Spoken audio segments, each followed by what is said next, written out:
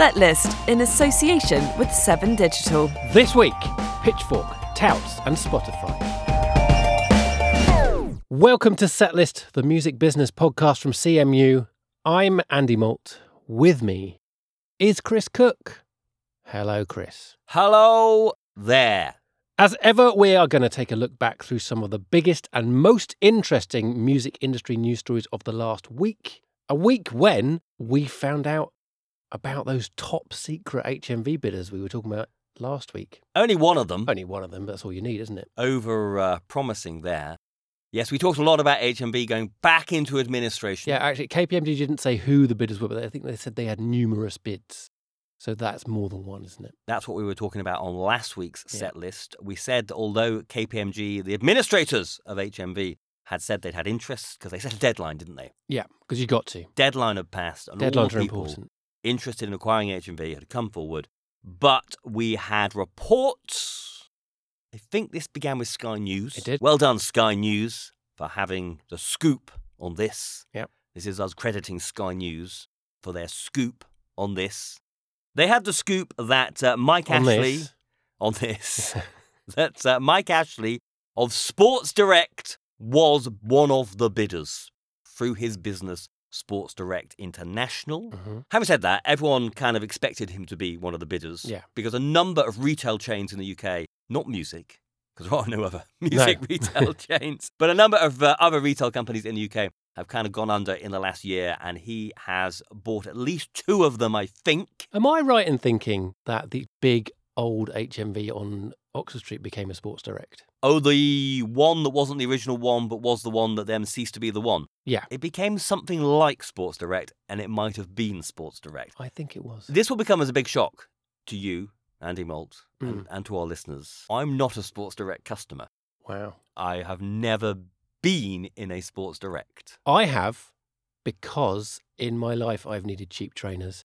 And also I think I possibly went into that Sports Direct because a band I was working with got a song playlisted on the in-store radio in Sports Direct once. And I went to check if it was playing. None of this makes sense because you wouldn't have been working with artists at the point at which that HMV ceased to be an HMV. I wasn't working with the artists at the time, I don't think. But it happened. This I is think it all was a very song that complicated. they recorded when I was working with them. I'm also wondering whether you're thinking of the old Virgin Megastore rather than the Oh, old maybe I am. HMV Oxford Street. Where was that? Well, that was right That by became Tottenham a Court. Sports Direct, yeah. But Glad- maybe the HMV.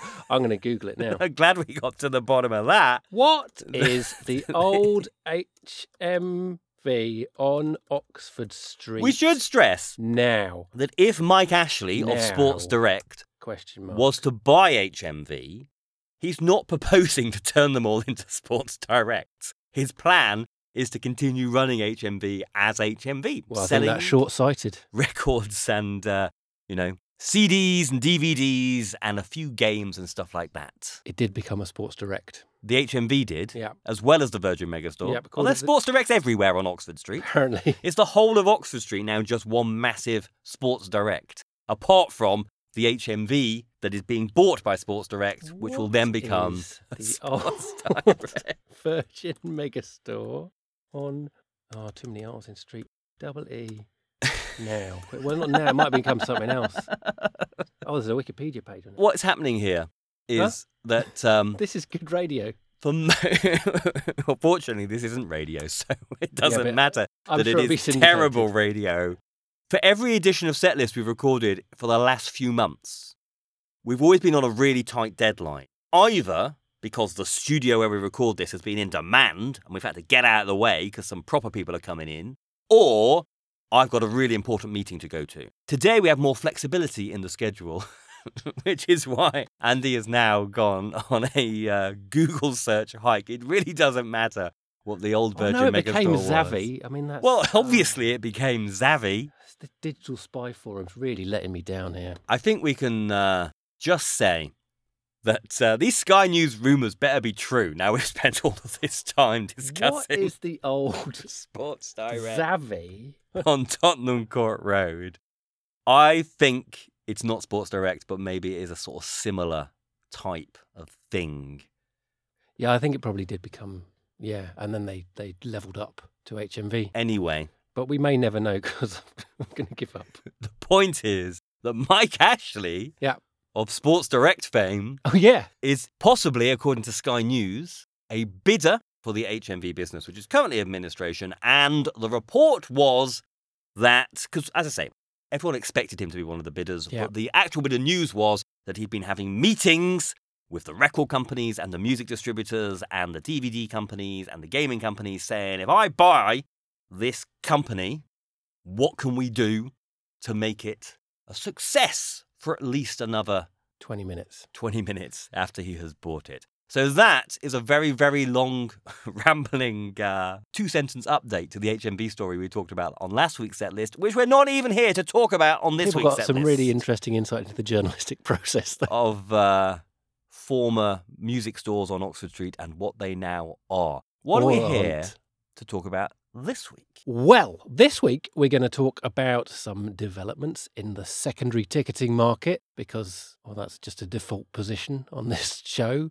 And we're also going to talk about Spotify's new artist blocking feature. But first, magazine publisher Condé Nast has announced that it is constructing paywalls in various forms around its US websites. And that is of interest to us. It's music news! Because Condé Nast owns Pitchfork. The music website. That's the one, yep. Do they still do the print version? Did they do a print version? They did a sort of high-end, premium quality, 4 times a year, desperately trying to get some money out of their readers print thing. That doesn't sound like something that would last very long. A few years ago, which is kind of relevant to this conversation. Yeah. So this is Condé Nast, one of the big magazine groups, saying that by the end of 2019, every single one of their US-based sites will have a paywall, which will mean that in order to access all of the content on those websites, you will need to pay Condé Nast some money. Yeah. Which kind of links into something which I'm sure we've talked about before on Set List, which is the need for money. Well, the challenge is, actually, we definitely talked about this when we talked about NME. That's when we talked about this. Yeah. The challenges of how the frick you make money out of journalism, let alone music journalism. Because back in the early days of the World Wide Web, say that, I kind of mean the early 2000s. And that's... Yeah, you said that in the CME Daily, and I could see what you meant, but it's not really, technically. Because that would be 1993, the early days of the World Wide Web. I mean kind of 2001, 2002. But, you know... The early days of... People knowing what the web was. The early days of the web being something that people used. And in a general sense. Yes. So in the early 2000s is the point when magazine and newspaper owners started to realise there was this thing called the World Wide Web, and that maybe that was something they should be getting involved in. A number of publishers, when they first set up their first websites, did try the subscription route, the paywall route, and they were trying to charge for their content online. Well, if that's what your business was, you put a newspaper in a newsstand, someone comes and gives you some money for it, and they take it away. The obvious things to try to translate it into digital form. But what they found... And assume that people would pay for it. Nobody would pay for it. So in the main, that didn't work. Obviously, some business titles, finance titles, they managed to get a subscription thing off the ground quite early on. But most media realised that people wouldn't pay for anything online. Yeah, and I think probably the important thing to remember is at that time, people just wouldn't pay for anything online because they didn't trust the internet. Whereas now, you buy everything online. You don't even leave the house. But back then, the idea of putting your credit card details into a computer and it just going off into another computer somewhere, people were very wary of. And probably rightly so at that time. Yeah, so I suppose it wasn't just that people were too stingy to pay or they... Which I'm sure that also had something to do with it. They were entitled and thinking they should get the content for free. And also back in those days, paying for stuff online was a really clunky, awkward, horrible experience as well. So that also didn't help. And so beyond sort of more businessy finance titles, the vast majority of newspaper owners and magazine owners in the early 2000s either did one of two things, which is either they said, well, we'll just use our website to sell the print edition, so we won't really embrace the web. But those companies that said, no, we are going to embrace the web, we're going to put lots of content online, or indeed all the startup magazines that came along at that point who only existed online, like Pitchfork, with the exception of that quarterly thing that may or may not still exist. Should I Google it? No, don't Google it. We're all done on Googling today. Most magazine owners and newspaper owners by sort of the mid-2000s had decided, okay, we're not going to do the paywall thing. We're not going to charge subscriptions. We'll go the ad-funded route. We'll make our content available for free because although it's still actually quite expensive and time-consuming to write articles and take photographs and do all of that, At least online, we don't have to print anything and we don't have to distribute anything. So our costs are down. And we can reach more people. And we can reach more people. Potentially. And we can reach a global audience. Whereas, I mean, traditionally, most newspapers and magazines only really were read in their home countries. And at that point, so probably we're still talking about the early 2000s here, not many brands were advertising online. Most of the people who were advertising online were other online businesses. Yeah. So internet advertising had yet to properly take off. But what the media owners thought was, okay, well, if we put our content online for free and we start to build an audience, okay, for the first few years, we may not make much money. And it might, if we have a print title, we might see some people stop buying the print title because they're now getting it for free online. But surely at some point, internet advertising is going to take off. All the brands are going to start spending money on advertising. And if by that point, we've got 1 million people reading our website each month, we are going to be quids in and we don't have to pay any printing. We don't have to pay any distribution on this online content. It's all going to be fine, is what they thought. Woohoo! What could possibly go wrong? Google Oh, yeah. and Facebook is what could go wrong. Because it is true. Those titles, like NME, like Pitchfork, who made their content available online for free and were updating it every day and doing all the newsy stuff and all of that, did build significant audiences online. And then internet advertising did take off and it did explode and brands started pumping more and more money into advertising online. But what nobody really foresaw in the early 2000s was just how much of that internet advertising spend would go to search engines and social media. Because brands would much rather be pushing their products at people through search results and through social feeds than they would sort of buying the digital equivalent of a full-page advert and sticking it on a traditional magazine or newspaper's website.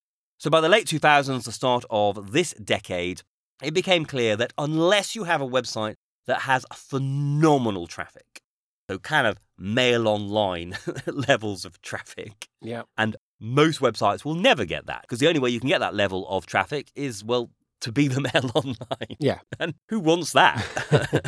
Nobody with any credibility or kudos or... According to Microsoft's browser, should add citation. That's not our opinion. That's not our the opinion. opinion of... You can Google that. I could Google it and read it now, but... No. No? Stick it in the notes. Okay. The link to the Microsoft browser declaring the Daily Mail to be fake news. But unless you're going to get sort of mail online levels of traffic, you'll never make enough money out of advertising alone to make the business work. And so we had a whole session, didn't we, at The Great Escape a couple of years ago, looking at this from a music media perspective. If We you're did. a music website, how do you make money on the assumption that you will never get the kinds of traffic you will need in order to make enough money on advertising alone? And so people have been doing things like branded content. So Vice do quite a lot of that, where you actually allow the brands to get involved in making the content, or upselling tickets and T-shirts and all other stuff that you can do where you have little affiliate links at the bottom of articles, and then moving into the events business and doing sponsored awards and tours and stuff like that. All the different ways that you can try and make money. But it has been interesting in the last couple of years watching a number of publishers, and initially it was mainly the broadsheet newspapers, having another go at the paywall. It would be so much easier if we could just get people to pay for the content. Then we wouldn't have to allow brands to write our content, and we wouldn't have to be working out how many tickets we need to sell at 2 penny per upsell in order for this to work. We wouldn't have to get into the events business, and that's quite hard work. If we could just persuade people to start paying for the content. And bearing in mind that by this point, Spotify, Netflix, those services were starting to take off, the Amazon services. We were now in an era where after a decade of everybody getting everything for free online, people were starting to pay, albeit for audio and video content. Yes, although I see that argument, but you're paying one video service for all your video, paying one music service for all your music, then there isn't like a Spotify for news content where you just pay one place every month and you get whatever news content at the moment. I mean, I read stuff from all, and it's different to when I grew up. My parents bought a newspaper and that was what they read every day. Whereas now I read news from all over the world, from hundreds of different titles. And I don't want to be paying each one of those individually for the one article I might read a week or a month, or maybe in some places a day. Yeah, it is true that newspaper brands, magazine brands don't tend to have the reader loyalty online that they did in print. So that is one of the challenges that this sort of slow move back to paywall in the sort of journalism space is facing. That said, I suppose the costs of running a newspaper, although they are quite high, are not as high as the cost of running Spotify and Netflix.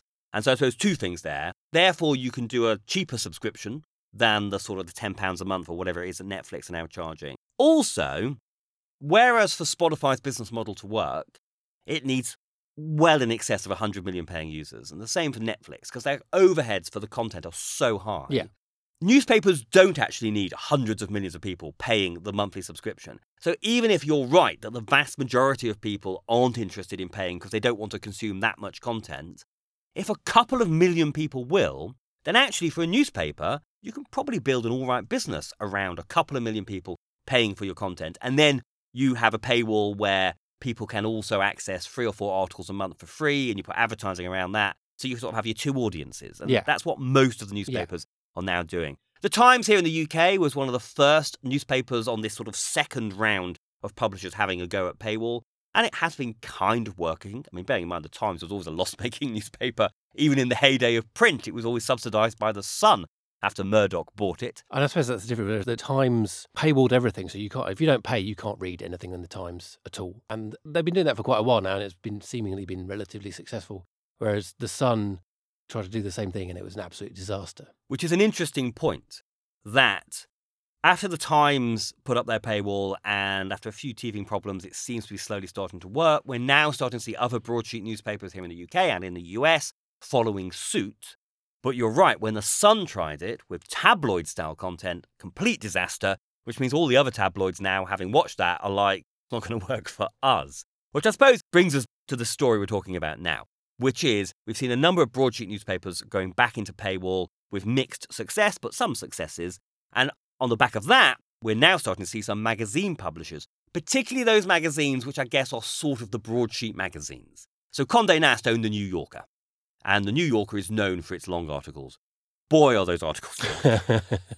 So often I start reading a New Yorker article because it's kind of interesting, and then you do that quick scroll down, and you're like, oh my God. I think there's only actually one New Yorker article I've ever finished. Ever read to the end. Was that one on Scientology? That was good. But New Yorker is publishing broadsheet newspaper-style content in a magazine format, and so Condé Nast put a paywall up around New Yorker a few years ago. That has seemingly been a success. So last year, they then applied it to 2 of their other big brands, so Wired and Vanity Fair websites. Those aren't no complete Time-style paywalls where you can't get anything, but that you can only get a certain number of articles until you have to register and then pay. So they've now got 3 of their titles with paywalls of one kind or another in operation. And what Condé Nast said last week, albeit this is through an internal memo to their staff, it's not that they've officially announced it to the world, although they did then give a few quotes to the Wall Street Journal, another site that has a paywall. What Condé Nast has said is, it's worked for New Yorker, it worked for Wired, it worked for Vanity Fair, so we are now going to do this across all of our titles in the US, which includes Pitchfork, which comes back to that question of, yes, we have started to see some newspapers, some magazines having semi-successful paywalls in recent years, but does that mean you can apply this concept to everything? And I think of all the titles that Condé Nast own, Pitchfork will be, I mean, obviously for us it's the most interesting because it's a music website, Yeah. but that will be an interesting test because past attempts to monetize music journalism online have not been successful. Okay, Pitchfork pitches itself as being slightly more, I don't know, journalistically credible. It's less sort of pop star gossipy news stories and has a bit more criticism in there and a little bit more proper journalism. But I mean, we're not talking New Yorker level No. journalism in the main. I generally get to the end of Pitchfork articles. So can a paywall work on Pitchfork? And so it will be really interesting to see, once Condé Nast roll this out, what kind of paywall do they go with on Pitchfork? How much content would you be able to access for free? Will they start doing new content that is unique and you can only get if you pay? And then, of course, once it's all set up, whether or not anyone will pay for this, or whether the result of this is that Pitchfork lose all of their readers. Well, that would be interesting, wouldn't it? I mean, I can't imagine that they're going to cut everything off, because I think to do that straight off in an area of journalism that has definitely shown people to be unwilling to pay fees, I don't think anyone's really done paywalls in music journalism at all. Rolling Stone tried on their archive, didn't work. So I think to do that straight off would be quite foolish. But I can see that they would try a certain number of articles for free. As someone who's already said paywalls aren't for you because you have no loyalty whatsoever to anybody in the media space, is that meaning that, let's say it was $1 a month, unlimited, would you pay Pitchfork $1 a month? Well, I would charge it to the company, so yeah. That means I would pay it. Yeah. That's no help. So not professionally. Personally, would you pay $1 a month? Well, it's not looking good because they're going to want more than $1 a month. Yeah, and I don't go to it in a personal capacity, so I don't know. Right. But I mean, I think that's hard to say because all of it, music. I only go to music websites in a business, professional capacity. I don't ever read them for fun. I think podcasting is possibly something we could talk about in these terms because I listen to lots and lots of podcasts. And would you pay $1 a month for your favourite podcast? I think yes, I do. You do already? £2. I think the problem with that is that I have a TV license and that covers me all the BBC content, all my radio stuff, and it just happens, and it's a thing you have to have anyway. The problem with something like podcasting is that I listen to lots and lots of podcasts, all of them coming from different people. I mean, some of them, there are podcast production companies that have various shows underneath them, and I maybe listen to 2 or 3 shows from one company. So that's different because those companies will do fundraising where you can pay that company and the money is spread out throughout the shows. But it's still lots of shows spread out and I have to pay all of them pretty much individually. If I had a podcast app that said, give us £10 a month and we will share it out between all the shows you listen to, that would be different. For example, what if Spotify was to suddenly start saying podcasts are £2 a month extra, but we will share that with the makers of the podcasts? I might do that. You might do that. But that's still not helping Pitchfork. Not all of the shows I listen to are on Spotify. Well, okay, but let's say they were. But even your willingness to reluctantly pay £1 to some podcast somewhere. No, I would if there was a way of just because it's not easy. If the app I used, I just paid money to that app and they sorted it all out, I would do that. Bringing it back to the point, which I realise we've not been doing a very good job of on this week's set list. I'm not sure we've been anywhere near the point. But bringing it back to the point, would what you've just said, yep, that if there was a podcast app that had every single podcast you're interested in, paid it a few pounds a month, and you knew that was being shared with the makers, that's great. If a similar app or website existed, pulling in journalism from newspapers and magazines all over the world, sharing the money with the publishers and journalists behind that content, would you pay for that? Yeah.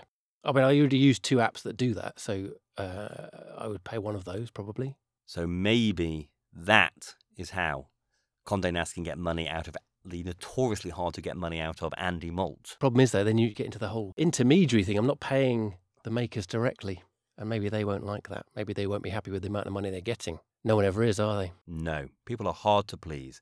Anyway, it's interesting to see across all of Condé Nast magazines, but particularly Pitchfork, quite how they make good on this commitment to put subscriptions onto all of their American sites. And then, of course, whether or not for Pitchfork it works.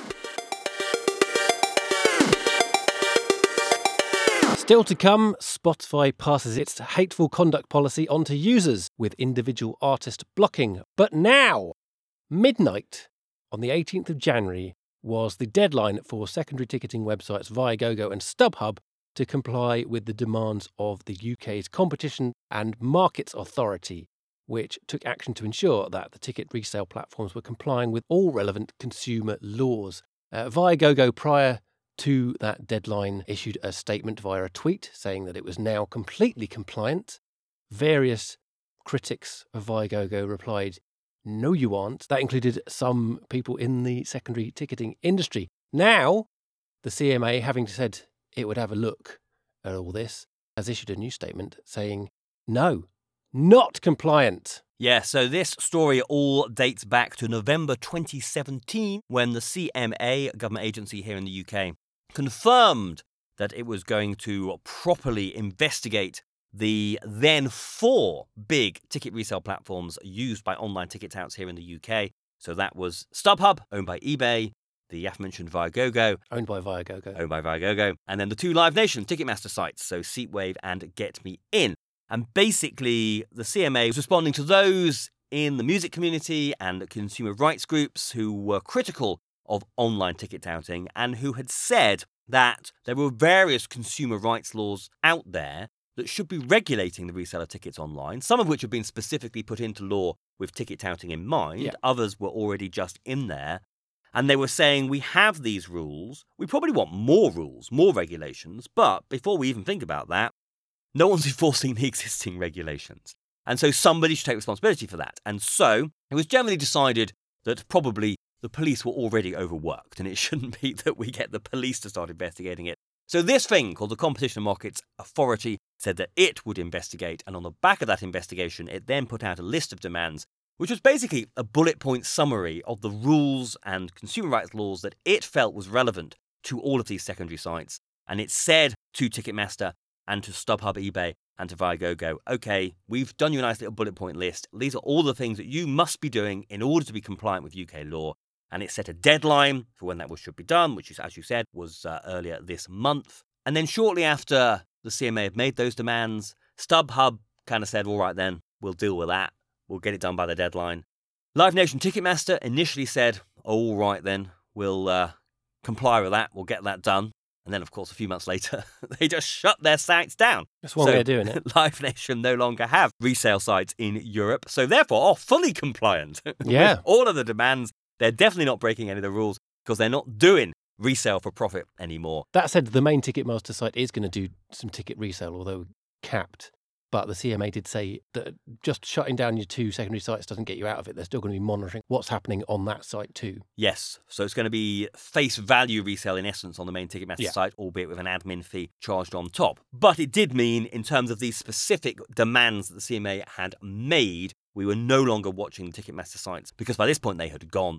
And then, of course, we had Viagogo. And so Viagogo does the classic thing where it doesn't respond, doesn't speak, and then it sort of is resistant and not very helpful. So ultimately, late last year, CMA had to go to court, and they got a court order. Yes, something that Viagogo has consistently described as an agreement, But which actually, is not what a court order is. An injunction from the court, basically cutting and pasting CMA's bullet point list into an injunction and saying to Viagogo, you have to do this by this date, because if you don't, it's now a court order. That will be contempt of court. Contempt of court's a big thing, and so you must make sure that you do this. So as you said, last week was the deadline, so we no longer have the Live Nation sites, so it's looking at StubHub and Viagogo. And it is certainly true. On StubHub, I mean, I've not rigorously gone through and checked, but most of the things the CMA were demanding do seem to be there. So therefore, all eyes are on Viagogo.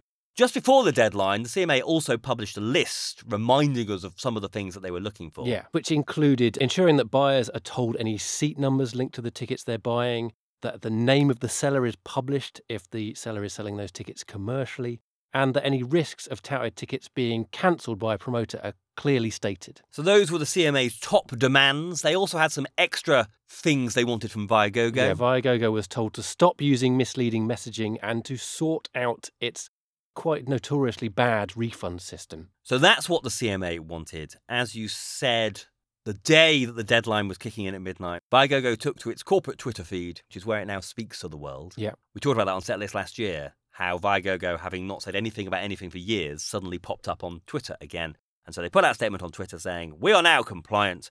And then lots of people, the Fanfare campaign, obviously, who've been leading from the music side on trying to get tickets outing for profit properly regulated in the UK. They did a check. I did a very quick check. And it was immediately obvious, yeah, changes have been made. There are certain things on here which were not here before.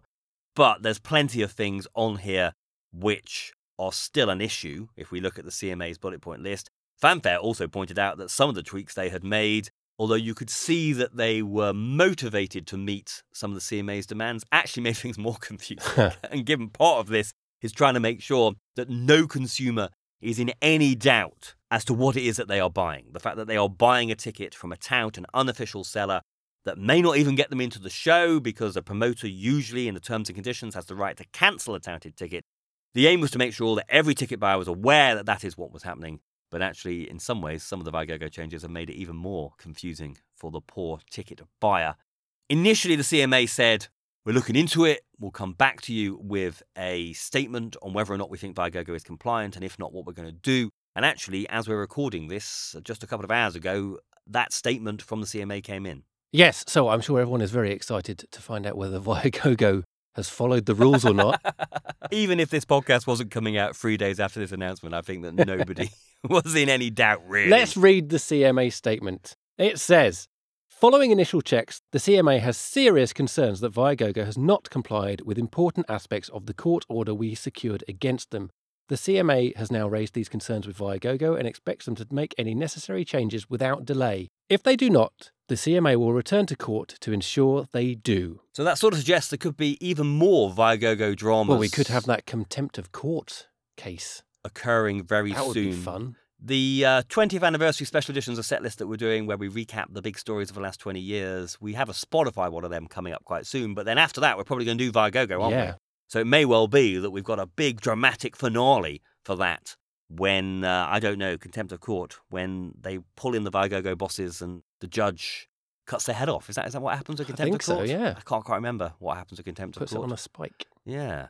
So, interesting developments on the never-ending secondary ticketing front this week. There was one other very quick bit of touting news that we ought to mention. Yes, last week at the Eurosonic Conference and Festival in the Netherlands, a new anti-touting campaign group was launched, similar to the Fanfare Alliance in the UK, but this is Europe-wide, called the Face Value European Alliance for Ticketing, or FEAT for short, F-E-A-T. Yes, so this is backed by a number of promoters, tour promoters, festival promoters, etc., in a number of different European countries. And although a lot of what we've talked about on Setlist when it comes to the whole second ticketing story has been UK-centric, because we've had the Fanfare campaign here, we've had lots of conversations in Parliament, we've had the CMA work, etc. So there's been a lot of developments in trying to curtail and regulate second ticketing here in the UK. But of course, there have been developments elsewhere in the world, been quite big developments in Australia and New Zealand, but also in some other European countries. But at the same time, there are some countries in Europe where there hasn't really been a grassroots campaign, whether that's led by the music community or consumer rights groups, etc., on this issue. And so what this new organisation and campaign is trying to do is to lobby across Europe, both on a national level where there isn't a fanfare, but then also, is there a role for the European Union to have some consumer right regulation to, well, you can tell by the name, can't you? Face Value European Alliance for Ticketing. Basically what this organisation is saying, which is pretty much what Fanfare has always said, that they're not against the idea of a fan who can no longer go to a show selling on the ticket so they don't lose their money, and having platforms and exchanges that allow that to happen, whether that's a bespoke thing like Tickets or it's inbuilt into the primary ticket seller like what Ticketmaster is now doing in Europe. That's fine. It is the platforms which are there for touts that do this as a business and they mark up the ticket prices for in-demand shows, and in essence the fans are the losers. That is what they want to see regulated and curtailed across Europe, is what this new campaign is doing. But Viagogo haven't responded at all to this new campaign. No, which is quite weirdly unusual. It is. Viagogo these days. The newly chatty Viagogo. StubHub, who are now very keen to position themselves as the good guys of secondary ticketing in the UK, because the Live Nation sites have gone, and when you sit next to Viagogo, you're going to look like a good guy, aren't you, even if you're not. StubHub have responded. They are quite critical of this new organisation and some of the language the new organisation is using. And they pulled out the classic defence of ticket resale and the second ticketing sites that we haven't actually heard in a while now. But back in the early days when people were trying to regulate secondary ticketing, this is the line that people always pulled out, and StubHub pulled it out again in criticising the agenda of this new campaign. Yes, what they're saying is that by trying to regulate sites like StubHub and Viagogo out of being able to allow people to sell tickets for profit, that market won't disappear. It will just go back to social media and other less regular or not regulated sites where people are more likely to get ripped off and generally have a bad time of it. And so ultimately they're saying that it would be worse for consumers to try to regulate them out of business. StubHub also said, we support efforts to make secondary ticketing more transparent, like what is now happening in the UK, although the FEAT organisation then did point out that it took the CMA investigation and demands for StubHub to suddenly be a fan of transparency. They then said, we like more transparency in secondary ticketing. Could we have more transparency in primary ticketing, please? Which is fair. Which is actually quite a good point. But I suppose the thing that they were really criticising was this idea that maybe the ultimate regulation in secondary ticketing is a cap where you say no one can resell a ticket more than 10, 20% than the face value, which is something that is being considered in Ireland at the moment. It is something that has actually been put in place in parts of Australia and is now on the conversation as being something you might do across Australia. And so the idea of outlawing the resale of tickets for more than 10 or maybe 20% of face value, that is obviously StubHub's core business, is allowing that profit to be made. So that was the thing that they were saying we don't approve of. And then, in essence, trying to distract everybody by saying you should be campaigning on transparency issues rather than this. Yes, so as you can see, if you thought this debate was coming anywhere close to a close, it is not. It's going to keep going on and going on for some time yet. Yes, even if we're near any sort of resolution in the UK, which we are in a way, but maybe we're not in another way. What about the rest of the world? So this being a globally available, internationally focused, world-friendly podcast, I'm sure we'll still be talking about secondary ticketing come 2029 or, who knows, CMU's 40th anniversary 10 years after that.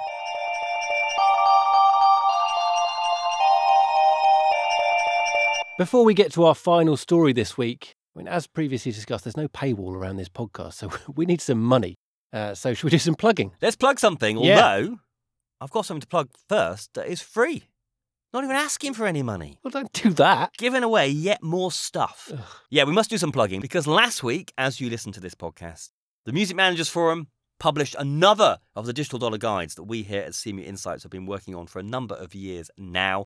You all know what the Dissecting Digital Dollar project is. I don't. Please tell me. It's the 4 quite a few years now project that CMU Insights has been doing with the Music Managers Forum here in the UK.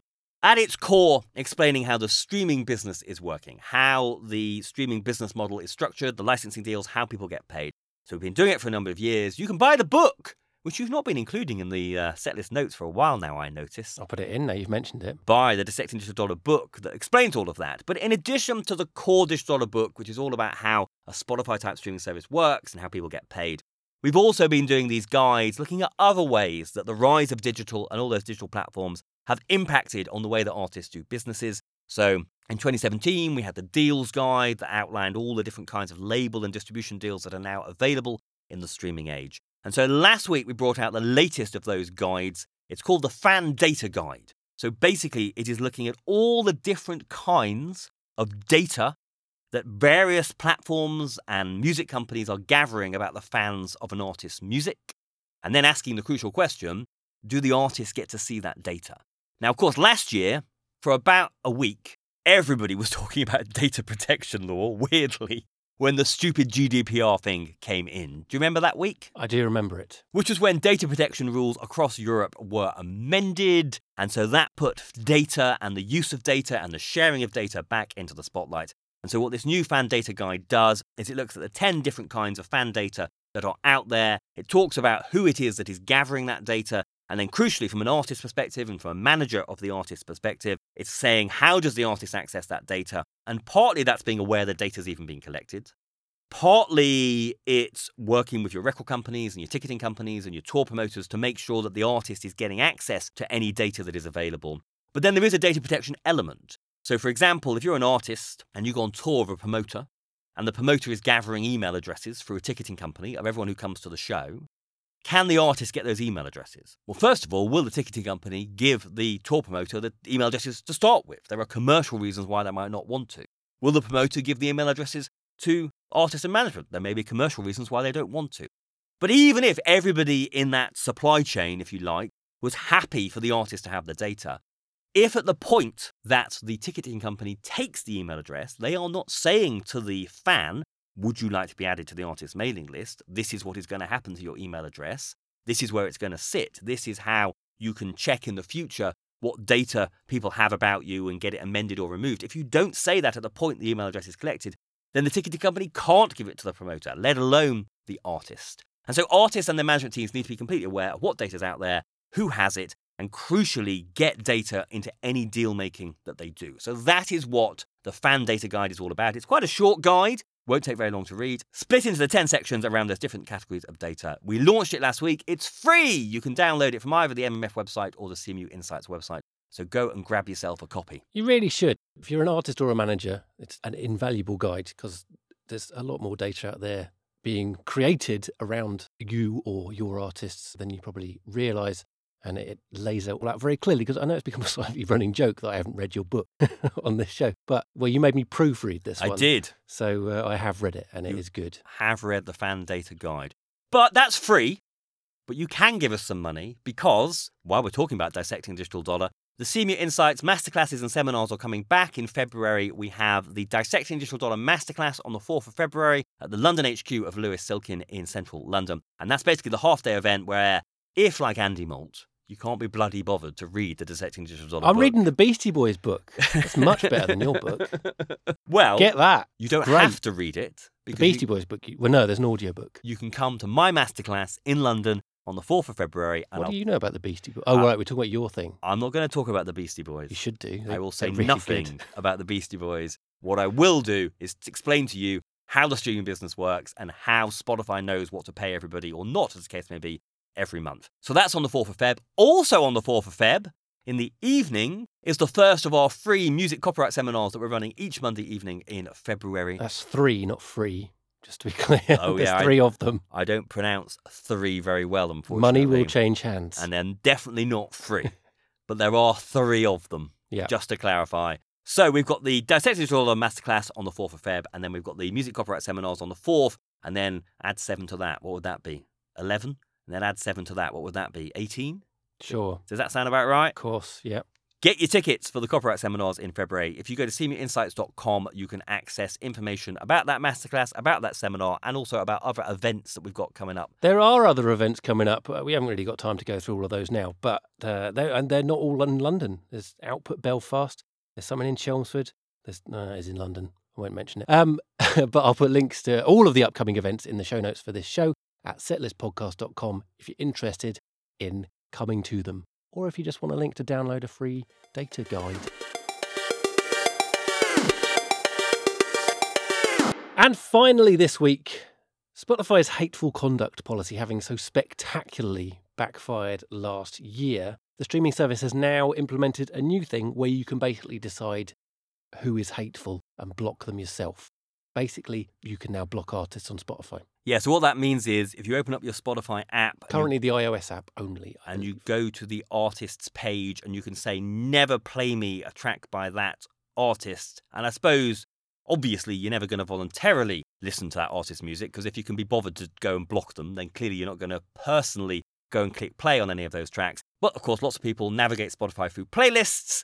And so it is a way of ensuring that certain artists never pop up on your playlists. As it happens... Well, it's playlists and there's the radio function as well. You don't get to choose who is played in the radio section of it, so you could accidentally end up listening to an artist you feel is objectionable. And the day before they actually announced this new functionality, and they finally got around to adding it, because people have been calling for this option for quite some time. And not just for hateful conduct reasons, because there are certain artists you can't stand their voice or you can't stand their music. Yeah, so people have been requesting it a long time. And in 2017, Spotify said that after serious consideration, they had decided not to implement this feature. But the day before they announced that actually they'd had a change of heart, and now that they are, I signed up to a new playlist on Spotify. I don't do that very often. But I watched a TV show on Netflix, and it had quite a good soundtrack. And you know how somebody somewhere, as soon as a new show goes on Netflix, creates a playlist on Spotify? Yeah. And so I signed that up, and it all started downloading to my phone. And then I realised there was a Chris Brown track on there. Oh. Actually, it wasn't a Chris Brown track. He was featuring on somebody else's track. But it's like, I don't want a Chris Brown track playing on my phone. I wish there was a way that I could just tell Spotify to never play me a Chris Brown track. And then, lo and behold, 2 hours later, in the feed popped up the announcement.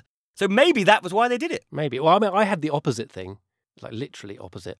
I had several artists that I do want to listen to on Spotify who, for about the last 6 months, I have not been able to play. Just like it won't play them. And I've been through various things with Spotify tech support trying to work it out. And it turned out that those artists were all blocked on my account. So what you're saying is... But there was no way of turning it off because that feature did not exist publicly. So they hadn't added this feature in response to me saying I don't want Chris Brown. What you're saying is this feature... They said, you listen to The Fall too much. We're just going to block it on your account. So what that means is this feature has been there in the background for the last 6 months. Yeah. And you, Andy Malt, are such an early adopter. You were blocking artists it without knowing. before it was even publicly possible to block artists. But you mentioned, although you can block artists for whatever reason you want to, this does link to Spotify's attempts last year to say we are not going to playlist content which is either in itself hateful or is by an artist who has been accused of or possibly convicted of hateful conduct. That was a policy Spotify introduced last year. There was a huge backlash, particularly to the idea that artists would be kicked off Spotify playlists on the basis of allegations of hateful conduct. This is all something we talked about on last week's set list. Well, also there was Spotify drew up its list of artists. It started with R. Kelly and XXXTentacion. But then it wasn't clear what Spotify would, how Spotify decided what artists would or wouldn't be on this blacklist.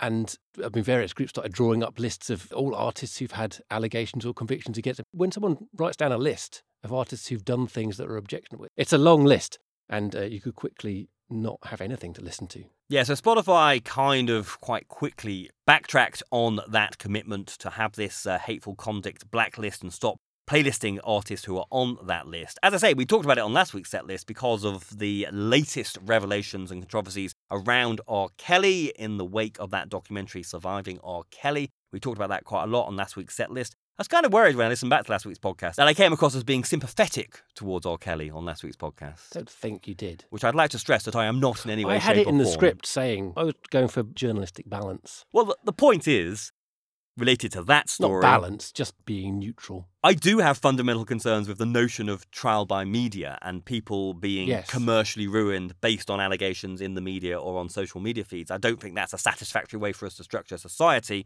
But as I also said on last week's set list, the issue is when it comes to the kind of allegations being made against R. Kelly, the criminal justice system in the US, UK, elsewhere, has proven itself to be pretty rubbish at dealing with those sorts of allegations and protecting those victims. And therefore, that's, for me, the real issue here, which is we need to find a way to make the criminal justice system work rather than relying on trial by media, which is not great, which I suppose is playing towards what R. Kelly's remaining supporters would say, which is these are only allegations, there's been no convictions, which is why I worry that I come across as being sympathetic to him. I don't have any particular insider knowledge on this, but I mean, there are so many allegations now, and they're such serious allegations. I don't really have any sympathy for him because I think most of these allegations have a lot of substance to them. But what we did talk about last week was the challenges around if you're a Spotify or you're a Sony Music and you have R. Kelly's music on your platform or you're playlisting R. Kelly's music, or in the case of Sony Music, you're releasing R. Kelly's music, and then there are allegations but without actual charges, let alone convictions, and then the world at large says you should stop working with this artist, you should stop playlisting this artist. You can make a commercial decision. So actually, shortly after we'd finished recording last week's set list, a report in Variety said that Sony have actually dropped R. Kelly. Yes, and Billboard published that report independently of Variety as well. So they had two media sources saying this has happened. Sony hasn't commented on this story at all along the way, and then basically the sources for both those publications said Sony's still not going to comment, but he's disappeared from the RCA website now. They're not going to release the remaining two albums. They took so long to reach a conclusion on this because they wanted to, really assess the various allegations against him and also make sure that they were legally covered so wouldn't get sued by R. Kelly for terminating his contract. But as we kind of alluded to on last week's setlist, even though those reports had not at that point come out, to an extent that's a commercial decision. He is now a toxic brand, so why would anybody want to be working with a toxic brand? But also, is there a moral dimension to that decision? Can you have a moral dimension to that decision without there being a conviction or charges or whatever?